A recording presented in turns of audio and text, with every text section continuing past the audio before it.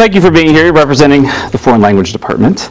We're going to be, talking about, what you've had to deal with foreign language, and I have a lot of curiosities in foreign languages, and so definitely going to be asking you some questions there. The first guest is going to be something I can't talk about, so I'm a little upset about that, but we won't get into that. Where we start is, so you're going to have to be careful with this, but the way we start is our origin story of what got us into education. And so kind of talk about what brought you to this field, where'd the passion come from to be able to teach languages, and what, kind of what got you into teaching. So. Well, as I grew up, I always knew I wanted to be a teacher. I know that's so I always wanted to be a teacher, but that's true. That's what most people say. Yeah. I kind of always felt that. I always loved to play teacher and all that stuff. So, but then in high school, I didn't know what I wanted to teach. Right. And so then in high school, my best friend was from Spain. And so I spent the summer in Spain with her 1 year. I think it was my junior year. I went to Spain with her for the summer. And then I realized that that was it. It was that sealed the deal, right. Traveling abroad. And so I knew I wanted to speak Spanish, teach Spanish, travel. And so that's when I decided to major in Spanish and minor in education. Was that your first kind of diving into the Spanish language, was going to Spain, or had you had some previous experience with that prior? No, I would say no, other than just being around her family here locally, right. And hearing her and her mother speak Spanish to each other. At that point in time, in Charleston, there was not a lot of Spanish speakers, so you really didn't hear much Spanish in the area. Right. So really, whenever I went to Spain, that really sealed the deal. Did you learn pretty much Spanish while you were there in that summer? Were you able to get No, I would say, and that's what I always tell my students, is that I think I only took 2 years in high school. Right. So really, 2 years of language in high school, but just having the passion for wanting to learn it. I mean, obviously, when I was there with her, I picked up things, but I didn't have a good foundation at that point yet. So it was just thrown into the pack of wolves, let's say, and I just like picked up things, and then I really like started wanting to learn more when I came back. What part of Spain were you? We were in Tarragona, which is near Barcelona. Okay. Did you get to travel around a lot? Yeah, we went and saw a couple different areas with our family. What's your favorite part of Spain? Now? Yeah. Well, having been back many times since then, I would probably say Madrid, actually. Yeah. I like Madrid a lot. What do you like about it? I just like, I don't know, just like the culture. It's very artsy. They have a lot of art in Madrid. They have a lot of pride in their country, and just like many things to do. It's very diverse, and their soccer team are a Real Madrid fan. Okay. So I don't know, just like the people in the place. And then you've traveled other places around like South America too. Talk about that a little bit. Well, after college, I went into the Peace Corps. So I lived in Honduras for 2.5 years. And so when I was in Honduras, I traveled all over Central America. Okay. So I've been everywhere in Central America. And then when I came back from Honduras, I then started traveling in South America. Okay. So you majored in Spanish in college. Mm-hmm. Were you, like, talk about, I guess, how fluent were you leaving, and then how did, like, being in Honduras for 2.5 years, did it change your language and your ability to speak Spanish, or did it pretty much was a seamless transition, or was there a little bit of adjustment? Well, I would say I've always been like an outgoing person, so I've never really been shy to make mistakes in that sense. So that's always a good thing in language, because I just am going to say what I say, and then like they're going to correct me, or and I'm okay with that. So I would say like in college I did a study abroad in Spain. Okay, good. In Salamanca for a semester, and so I think that definitely helped, but it's Central America and South America, the Spanish there is very different, and like the learning and the culture is very different. So I would say the Spanish that I learned and studied in college was a very Spanish from Spain. Okay. So I felt like even though I could communicate, I still didn't have the confidence as like fully on bilingual, we'll say. but I'm also very service oriented. So I knew, like, people ask me, like, why'd you go in the Peace Corps? And I'm like, I don't know. I don't even know. Like, we'll talk. Yeah, we can talk about that. But like, so when I went to Honduras, they actually, your first 3 months in the Peace Corps is language training. Okay. And like job training. And so in the country, so while I was there, I had already had a great foundation. Right. But then, of course, like being in the language full time, living in like being the only English speaker where I was, right.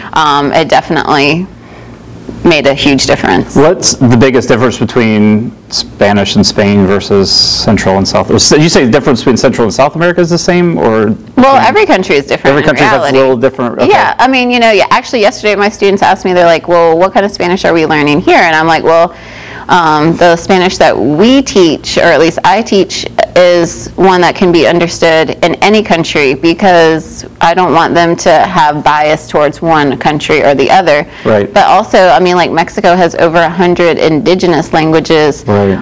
So that affects their Spanish language. Right. So that's going to be different than like a Spanish from Spain. And then Spain uses vosotros, which we don't use, or they don't use in other places. So it's really like learning the colloquialisms from each country, which is why I think it's so important for me to travel as a Spanish teacher. Absolutely. Yeah, it's probably my biggest regret that I haven't put the bandwidth to learning a new language yet. My daughter, my mother-in-law is Filipina, and so she, we only allowed her to speak Tagalog to her when she was there. Oh, wow. But when COVID hit, we weren't around her as much and lost a lot of, that. But I still think that, her language is like off the charts as a 4-year-old. I mean, she's been speaking full conversations and she was like 1.5. And I think it's because of having that part of her brain activated by having to hear English versus Tagalog, and then I think it's important, and it's one of my biggest regrets that I haven't put the bandwidth. I know there is, and one day. Tagalog is so close to Spanish. Yeah, and one day hopefully I put the bandwidth to it and just stop making excuses, go get it done. So let's talk about this Peace Corps. She's for it. Yeah, okay. Yeah, and let's talk about this Peace Corps thing. So because I think I've had a lot of students that are interested in that, and I guess maybe so as we're talking to students here as well, what experiences, what kind of things, what advice and things would you give them about that experience of going into the Peace Corps? So, well, sadly, right now they don't have it going on. Oh, because they brought everyone home with COVID. But I think it's like a life-changing impact. I mean, for me, and then hopefully for them, because the whole idea is sustainability, and the service that I provided to them, hopefully, is lifelong. I mean, it's about community, it's like service, volunteering, but not with money, but with time and knowledge. And I think that's why I went into it. And so basically I think I applied my junior year, because it takes about a year to go through the whole process. Right. Of college, that was. And then so then they first invited me to go to the Dominican Republic as like an earthworm farmer, and I was like, first of all, I would love the Dominican Republic, but I don't have anything to teach anyone on earthworm farming. I guess as a fisherman and have someone who gets worms all the time, I never thought about the fact that there has to be earthworm farms. Yes. Wow, okay. And so even though I was worried to turn it down, because I'm like, well, they offer me something else. I was like, I cannot teach someone that. They might be able to teach you about how to do earthworm. Yeah, but that's not the point, I guess. So then they sent me an invitation to Honduras for small business development, which I did have some experience with that, just like with jobs throughout college and things like that. So there's different sections of inside the Peace Corps when you're going into this area that you're being, I guess these countries are asking for this help. Yeah. And then the Peace Corps, because the Peace Corps was developed by Kennedy in the 60s, the idea of combating communism through bringing American ideologies and cultures to other countries. And I guess the mission's probably changed over time now that the Cold War is ending. But so that's interesting that so the countries invite you in for certain specific purposes. Yes. And so you were small business development. So what were you helping them do? I worked with 4 small businesses. I worked with a group of women that made paper, natural paper. So they would actually grow the plants, and then go through the whole process of making paper. And so obviously they knew how to do the paper. I was like kind of product control and marketing and how to take them technology, how to take them to their product to the next level. Gotcha. Like, how are you going to get your product from your small town to the shelves on stores in different cities, and like making those contacts and communications like with other businesses. Then I worked with a group that made hammocks. Then I also worked ceramics. Okay. And then a bakery. Really? Yeah, and then I had side projects too. So like I worked with a lot in the local school.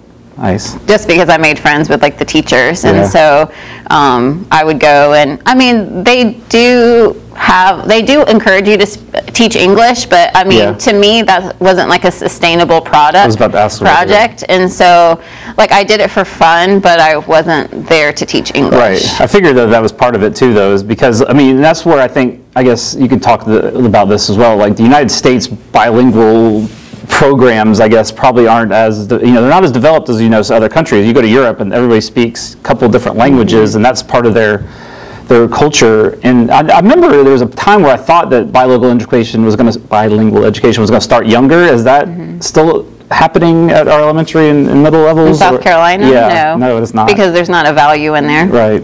Sadly, I feel like you would have to go to the north or other areas of the United States to get a bilingual education. I mean, I think there is a bilingual school in Columbia, in Lexington, but sadly people don't want to put the money into those programs, even though, I mean, it's more than just a local impact. It's like a global impact, and then teaching others that the value of culture and valuing each other. And I mean, there are so many pros and advantages to knowing another language at a very young age. Right. So I mean, it's sad. That's is there any movement towards that? I mean, like, how do other countries? I mean, how did they do it? Like, so I guess English has become the universal language, and so we've been kind of lucky, I guess, but then makes us lazy about it, learning other education. So how do other countries that you know of do bilingual education? Like, how do they incorporate the English into whatever their native language is? Well, having so much experience with Central and South America, most of those programs are private schools. And sadly, it's the higher demographics. Right. So they don't really offer English at the public schools in rural areas, or if they do, I would not say that it's by someone that's fully bilingual.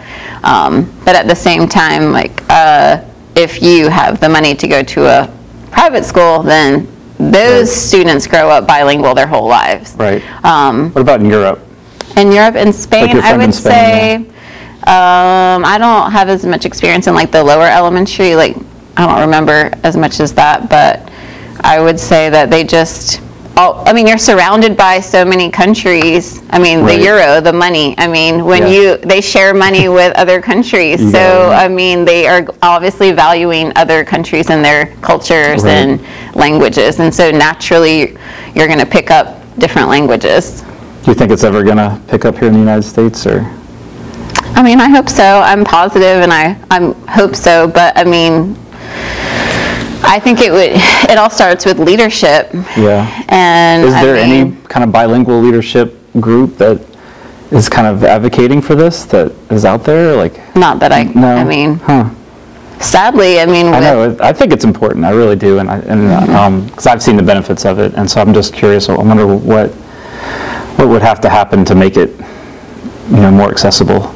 If anything, one thing I've always said is that I wish I could start a nonprofit and take students in middle school or abroad, because as soon as you like plant that seed early on, then students are going to want to know. They're going to want to travel. They're going to want to learn another language. So, I mean, that's always kind of been like a little back dream. Yeah, I've seen it. Let me just take kids abroad. Yeah, when I took them to Italy, you could see immediately that they want to know about like how to say this and how to do that, and they're trying out this language. I mean, it was like instantaneous, and there was this passion that you saw that they had immediately. And when we were in Italy and Greece and trying to learn all as much as they possibly could, and obviously in the short amount of time that we were there, I just had another student who come back from Italy, and now she's like, I just want to go back immediately, and this is what I want to do, and travel and learn, and so yeah, there's a lot of benefit that comes from it, and I guess it's the money part of it. I guess is part of that's definitely always comes back to that, but. Well, locally, I can see, like, with my own children in elementary school, they have started, like, doing Duolingo. Right. Which is, like, a step in the right direction. If you can't afford to hire, like, a Spanish or French teacher or another language teacher, then, like, that's at least, like, starting to plant seeds. And then I consider our local area very diverse, and so I would say that at Stratford even we have one of the most diverse high schools in the area, which is one of the reasons I love working here. I can hear Portuguese, I can hear Spanish, I can hear Chinese, I can hear Tagalog, and I think that because those children are starting to come up in our schools, that like our children are going to have that natural curiosity because they're going to want to speak to their friends. Absolutely. Your kids are bilingual, right? I would not say bilingual. No. They can understand a lot of Spanish, but as far as producing, no, I wouldn't say as much. We'll get it. We got to, hopefully. We'll get there. Yeah, that's awesome. So let's talk about then how difficult has it been to teach language in this current situation that we're in with kids at home and kids. Has that been very difficult? What teaching techniques and strategies have you brought in that that you like and they're going to keep moving forward in this situation, I guess? It has been very challenging.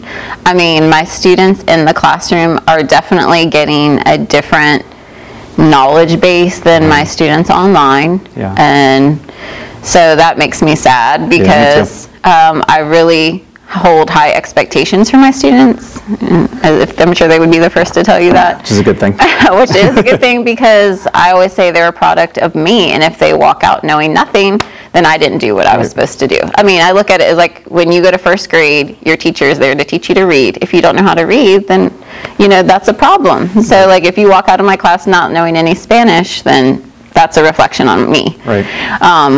So that has been difficult to get through to myself this year. Like, okay, those kids online, what am I going to do to reach them and still be compassionate towards them and their situation? So I try to use technology, using Flipgrid videos to be able to see that they're actually using the language. Communication through the chat like just having them type things in the chats or using breakout rooms or in class every day. In class, it's still the same. Partners every day, speaking as much as possible, trying to speak as much as possible to them. But it is hard because, with the kids at home, like their ability to understand directions. Oh, I couldn't hear you. You were lagging. You were this. Distractions at home. Right. I mean, when I'm at home, I would be distracted as well. Right. So.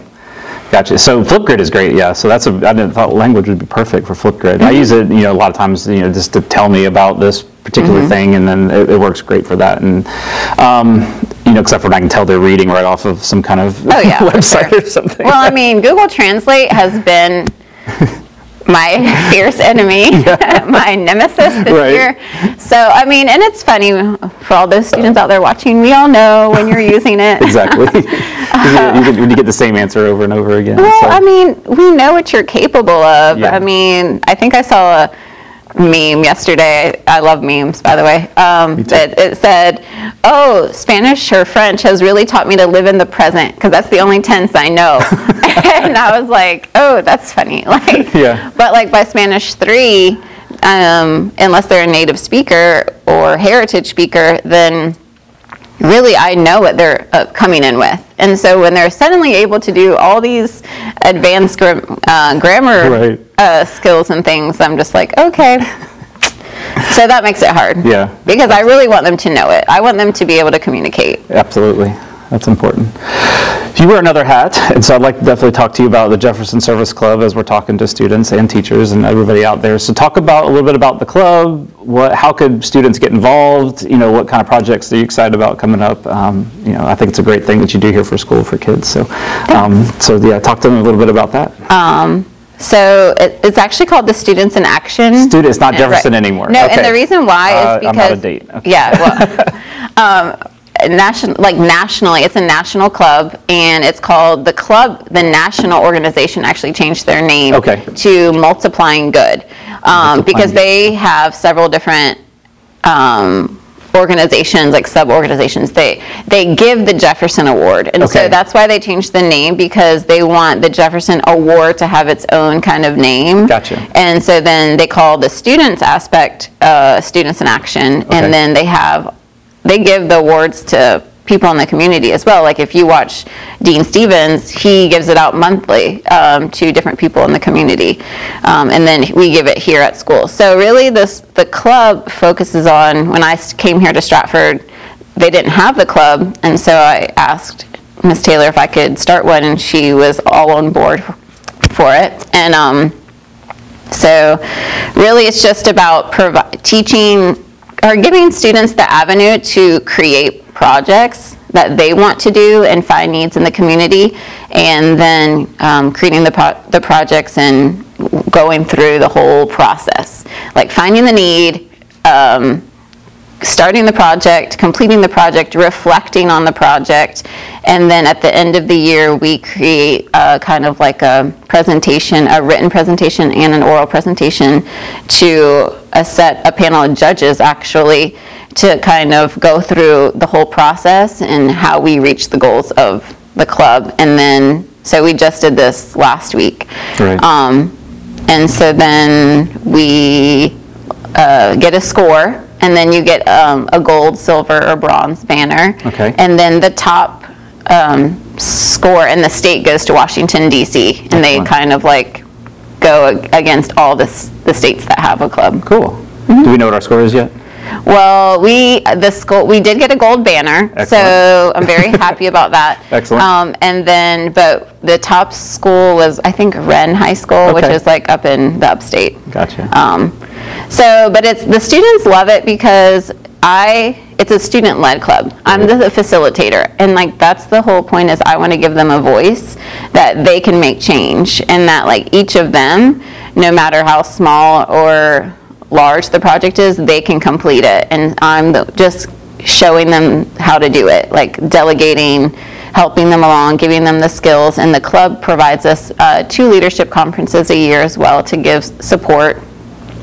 But really it's like, what do you guys want to do? What do you see the need for? And then, I mean, of course I offer ideas and things too, but I want it to come from them, because I want them to be able to show themselves what they can accomplish. That's amazing, and you guys do such great work, and we really appreciate that. Do you have a certain date and time that you guys meet that students could maybe, if they wanted to be a part of this? Yeah, we meet Wednesday mornings at 8:30. Okay. And so this year we have a virtual member, like Hazel, our president, actually is a blended student, and so she has been able to do a lot from home as well.